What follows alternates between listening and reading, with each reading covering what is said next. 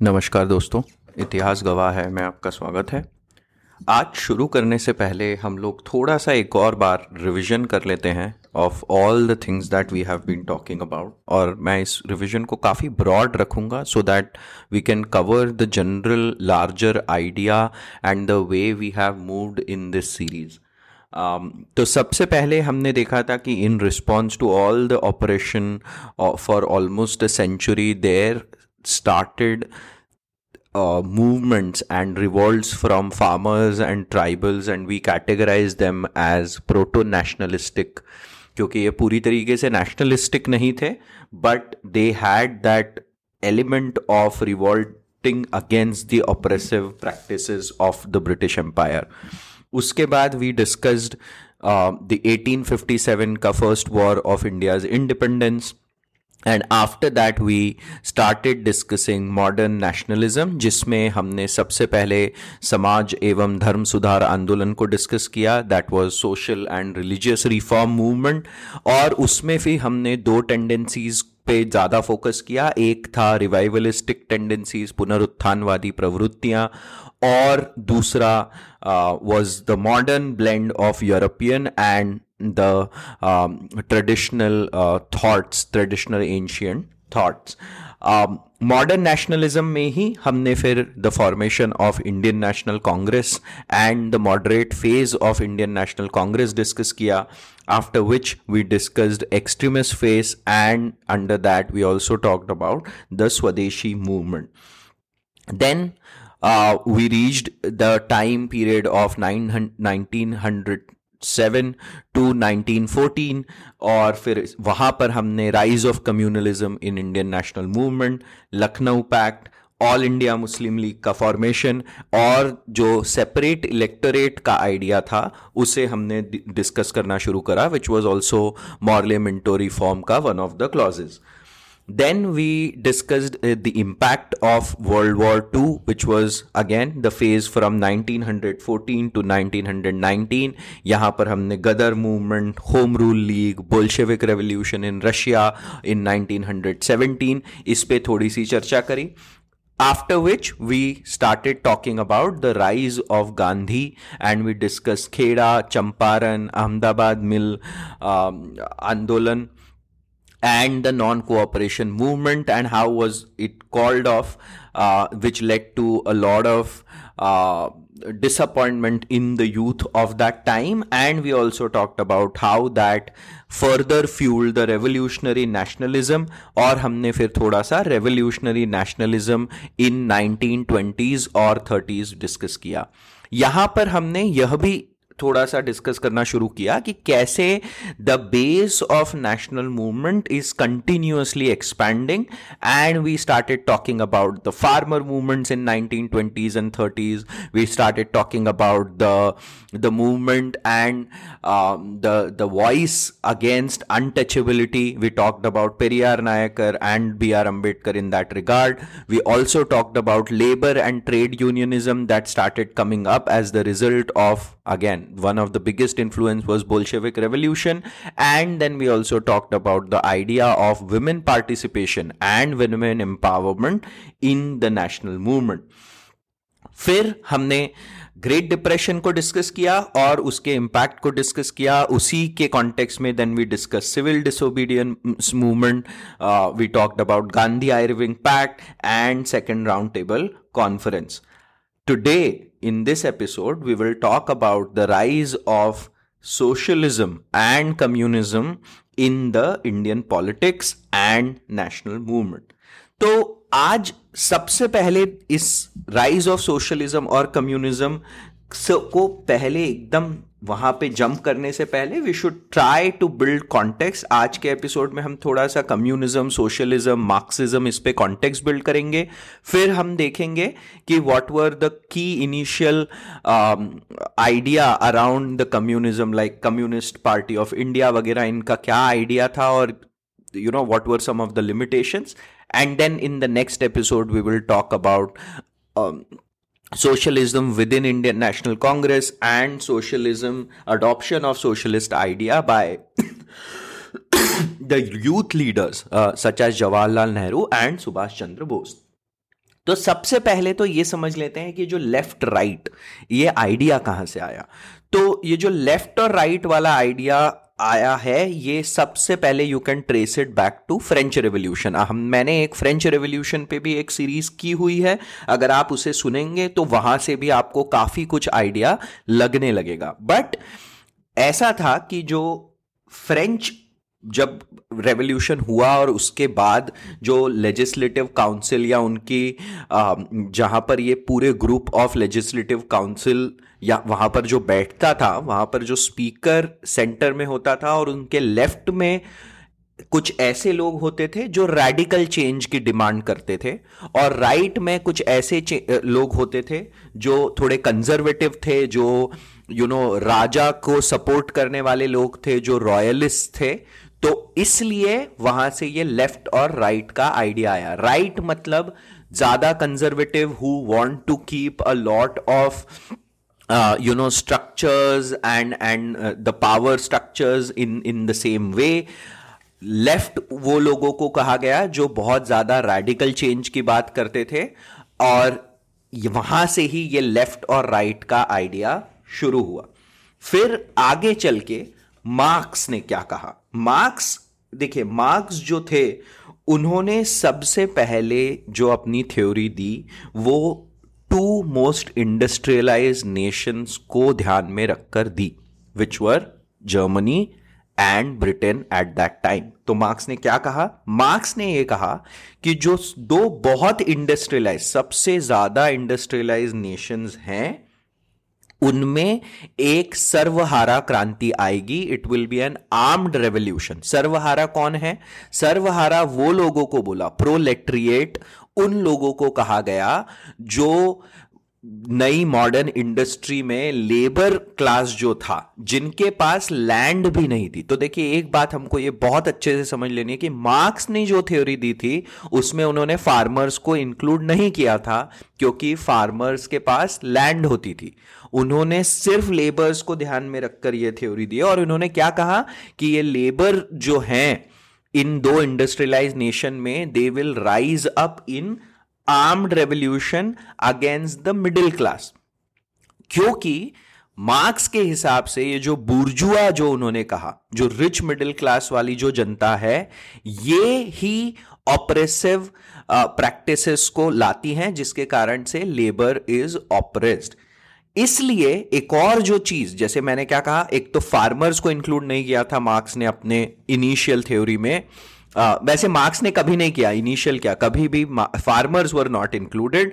And the second thing, ये धर्म को के बहुत अगेंस्ट गए। अगेंस्ट इसलिए गए क्योंकि मार्क्स का कहना ऐसा पड़ता था कि जो मिडिल क्लास है, जो बुर्जुआ क्लास है, वो धर्म को, वो रिलीजन को एक मीडियम ऑफ ऑपरेशन बना लेता है अगेंस्ट द प्रोलेटरिएट, जो सर्वहारा क्लास है उसके अगेंस्ट। तो सबसे पहले तो मार्क्स ने ये कहा।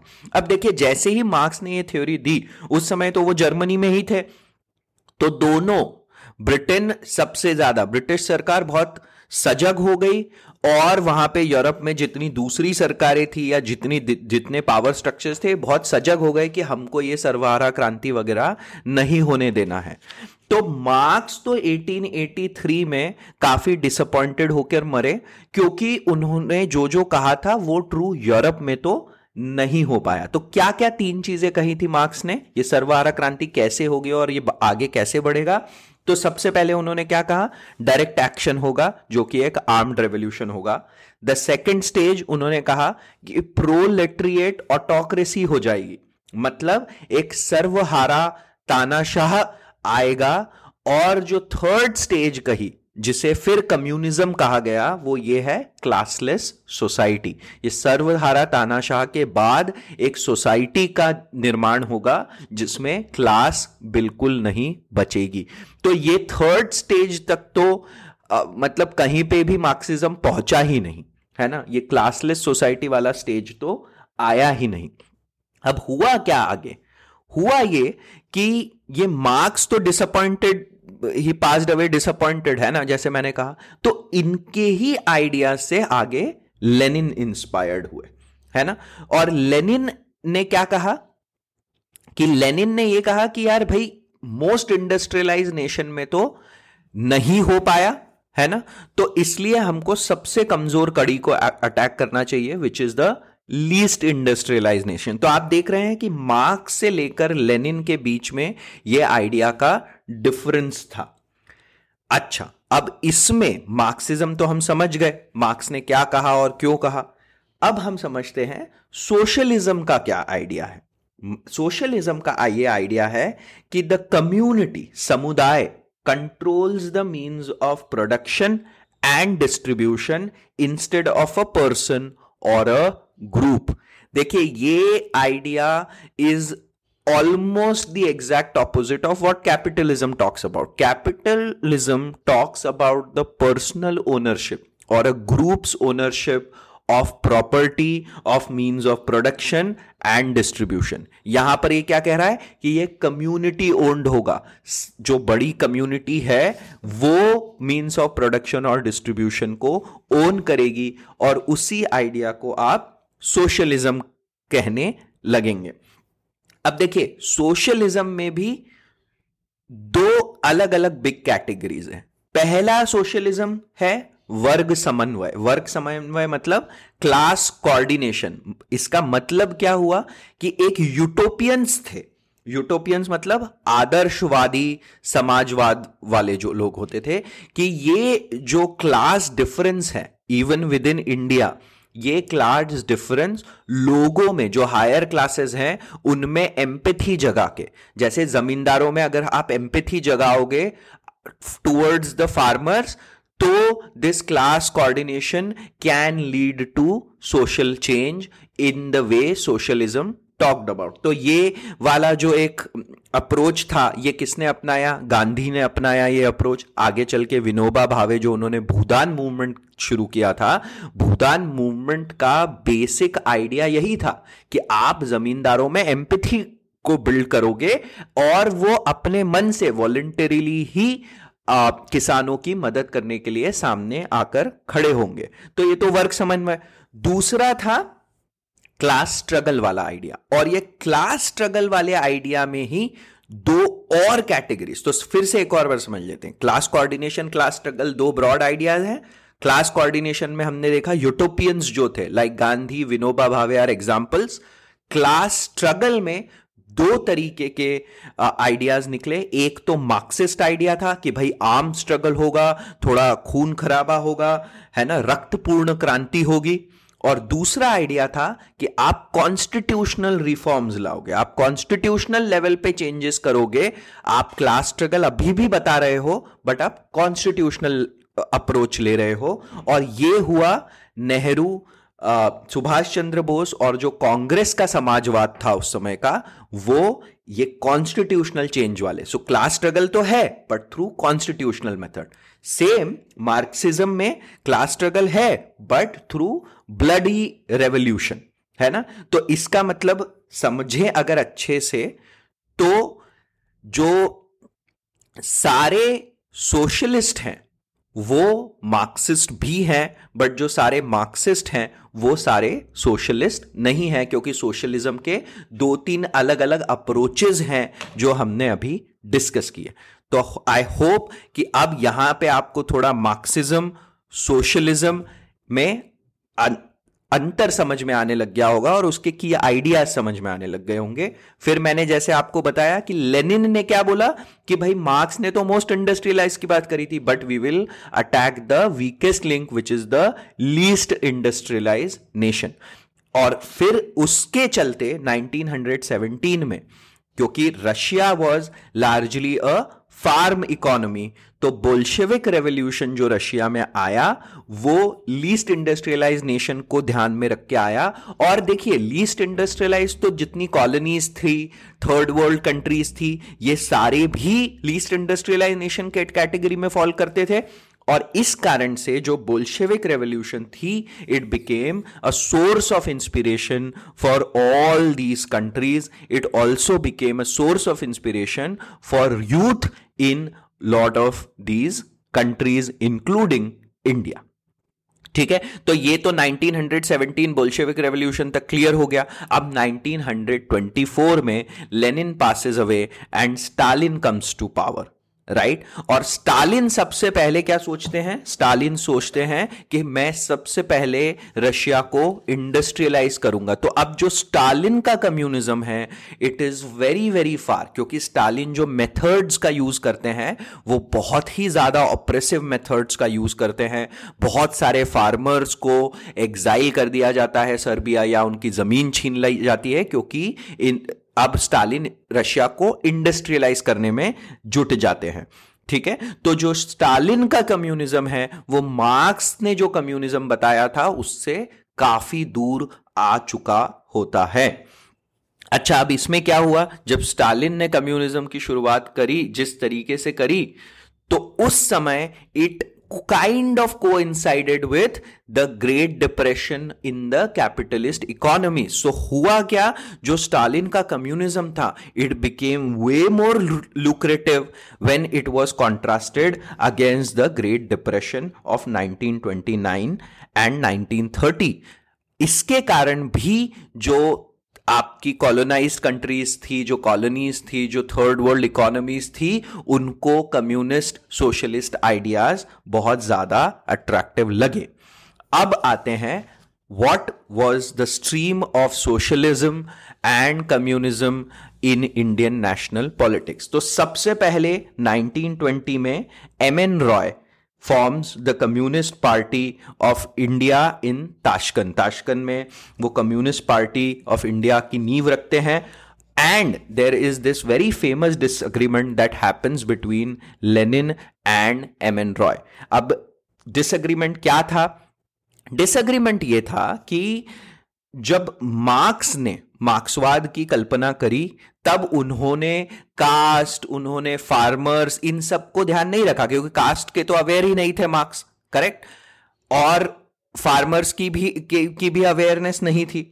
ठीक है, तो द डिफरेंस बिटवीन जो लेनिन ने सजेस्ट किया एम.एन. रॉय को, कि जो करंट कम्युनिस्ट पार्टी या सोशलिज्म का जो आइडिया है वो करंट बुर्जुआ पार्टी जो भी है इंडिया में उसके साथ मिलकर करना चाहिए और अकेले नहीं होना चाहिए, राइट। सो बेसिकली लेनिन ये कह रहे थे कि जो इंडियन नेशनल कांग्रेस है उसके विद इन जो कम्युनिस्ट सोशलिस्ट पीपल हैं उनको उनके साथ मिलकर वहां पर काम करना चाहिए। Where as M.N.. रॉय क्या कह रहे थे कि हमें इंडिपेंडेंटली ही जो वर्कर क्लास है उसके लिए काम करना चाहिए। So M N. Roy goes ahead with this idea and forms communist party of India.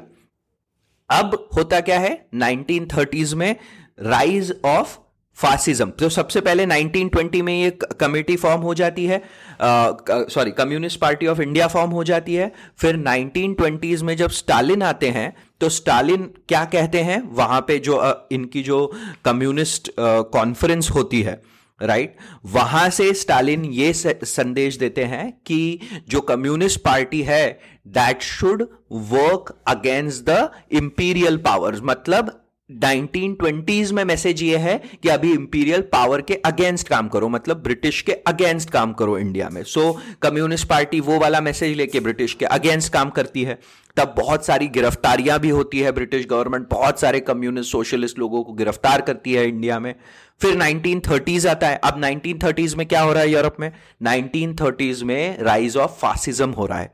देखिए, फासिज्म जो हिटलर की जो आइडिया था वो एकदम ऑपोजिट है कम्युनिज्म के, एकदम ऑपोजिट। ये एकदम two extreme. Stalin is an extreme of left wing and Hitler was the extreme of right wing. तो जैसे ही यूरोप में फासिज्म का राइज हुआ तो अब वहां से स्टालिन ने क्या संदेश दे दिया कि अब आप उन सभी पावर्स के साथ हाथ में हाथ मिलाकर काम करिए जो एंटी फासिस्ट है। अब एंटी फासिस्ट कौन हुए? British government was anti fascist, correct. तो वहां से अभी कम्युनिज्म जो कम्युनिस्ट पार्टी है उसको यह संदेश आता है कि आप हाथ में हाथ मिलाकर काम करिए ब्रिटिश के साथ। तो ये 30s में ऐसा होता है।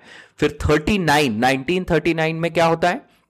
1939 में हिटलर और स्टालिन एक पैक्ट साइन कर लेते हैं। अब वो जैसे ही पैक्ट साइन हो जाता है तो अब स्टालिन का टोन फिर से बदल जाता है। स्टालिन कहते हैं फिर से कि जो एंटी इंपीरियल स्टांस लेके काम करिए, तो फिर से कम्युनिस्ट पार्टी ऑफ इंडिया अब अगेंस्ट ब्रिटिश गवर्नमेंट काम करने लगती है। और फाइनली जब 1941 में हिटलर रशिया पे ही अटैक कर देते हैं, ये पैक्ट वैक्ट सब ब्रेक करके, देखिए तानाशाहों का कोई अपना धर्म नहीं होता है। आपको हमें हमेशा यह बात समझ में आनी चाहिए कि जो ऑटोक्रेट्स होते हैं वो सिर्फ मतलब उनके सोचने का तरीका, ये पैक्ट और ये विश्वास वाली संधियां, ये सब बहुत रेयरली हो पाता है। आप हिस्ट्री उठाकर देखिए तो बहुत बार ऐसा होगा। तो 1939 में ये इन्होंने like they signed a pact, Hitler and Stalin, and then 41 में हिटलर ने रशिया पे ही अटैक कर दिया। आप जैसे ही रशिया पे अटैक करा फिर से स्टालिन का टोन बदल गया कि अब वापस से आप in support of anti fascist regimes हो जाइए, मतलब ब्रिटिश के सपोर्ट में आ जाइए। तो इसीलिए ही communist party and communist party of India they don't participate in quit India movement. तो कहने का मतलब ये है कि जो कम्युनिस्ट पार्टी ऑफ इंडिया थी that was highly and mostly operated from London and Moscow, वहां से जो इंस्ट्रक्शंस आ रहे होते थे वहां से ही ये लोग अपने काम को डिफाइन कर रहे थे। जबकि इंडिया में बहुत ज्यादा फर्टाइल कंडीशंस थी for communist and socialist ideas. कैसे फर्टाइल कंडीशन थी? देखिए, यहां पर बहुत ज्यादा कास्ट ऑपरेशन था, यहां पे फार्मर्स और जमींदारी का ट्रबल था, यहां पर अनटचेबिलिटी वाला पूरा कॉन्सेप्ट आ चुका था, यहां पर इंडस्ट्रियलिस्ट और लेबर के बीच में भी स्ट्रगल था। तो बहुत ज्यादा फर्टाइल कंडीशन थी। बट प्रॉब्लम क्या था कि the communist party of India never adopted their ideas and policies and approach for the Indian conditions, है ना। आप देखेंगे कि चाइना में जो माओ जेडोंग थे, माओ जेडोंग ने सीधे सीधे बोल दिया कि भले ही मार्क्स ने अपने इनिशियल आइडियाज में फार्मर्स को इंक्लूड नहीं किया है, बट जो चाइना में कम्युनिस्ट रेवोल्यूशन होती है उसमें फार्मर पार्टिसिपेशन बहुत हाई था, क्योंकि 85% of China at that time was farmers, है ना। तो ये समझना चाहिए कि कम्युनिस्ट पार्टी ऑफ इंडिया की जो सबसे बड़ी लिमिटेशन थी वो यही थी कि they were getting all their instruction from places which were not exactly aware of Indian context, Indian problems and Indian opportunities, और उस कारण से ज्यादा इम्पैक्ट, डिस्पाइट बहुत सारा एक्टिविटी, ऐसा कोई खास इम्पैक्ट उस समय ये पार्टीज इंडियन पॉलिटिक्स पे कर नहीं पाई। करना चाहती थी पर कर नहीं पाई because they were not well adapted. आज का एपिसोड हम थोड़ा सा यहीं पर पॉज करेंगे। अगले एपिसोड में we will continue talking about rise of socialism. आज तो हमने इंडिपेंडेंट पार्टीज जो फॉर्म हुई उसके बारे में समझा and how they were getting their instructions from Moscow and London, right, and why they could not adapt themselves to Indian situation. अगले एपिसोड में we will talk about the ideas that were forwarded by Jawaharlal Nehru and Subhash Chandra Bose through sessions in Congress. We will also talk about that within Congress what was the socialist group that was formed and how it impacted Congress's policies and the Indian national movement in the long run.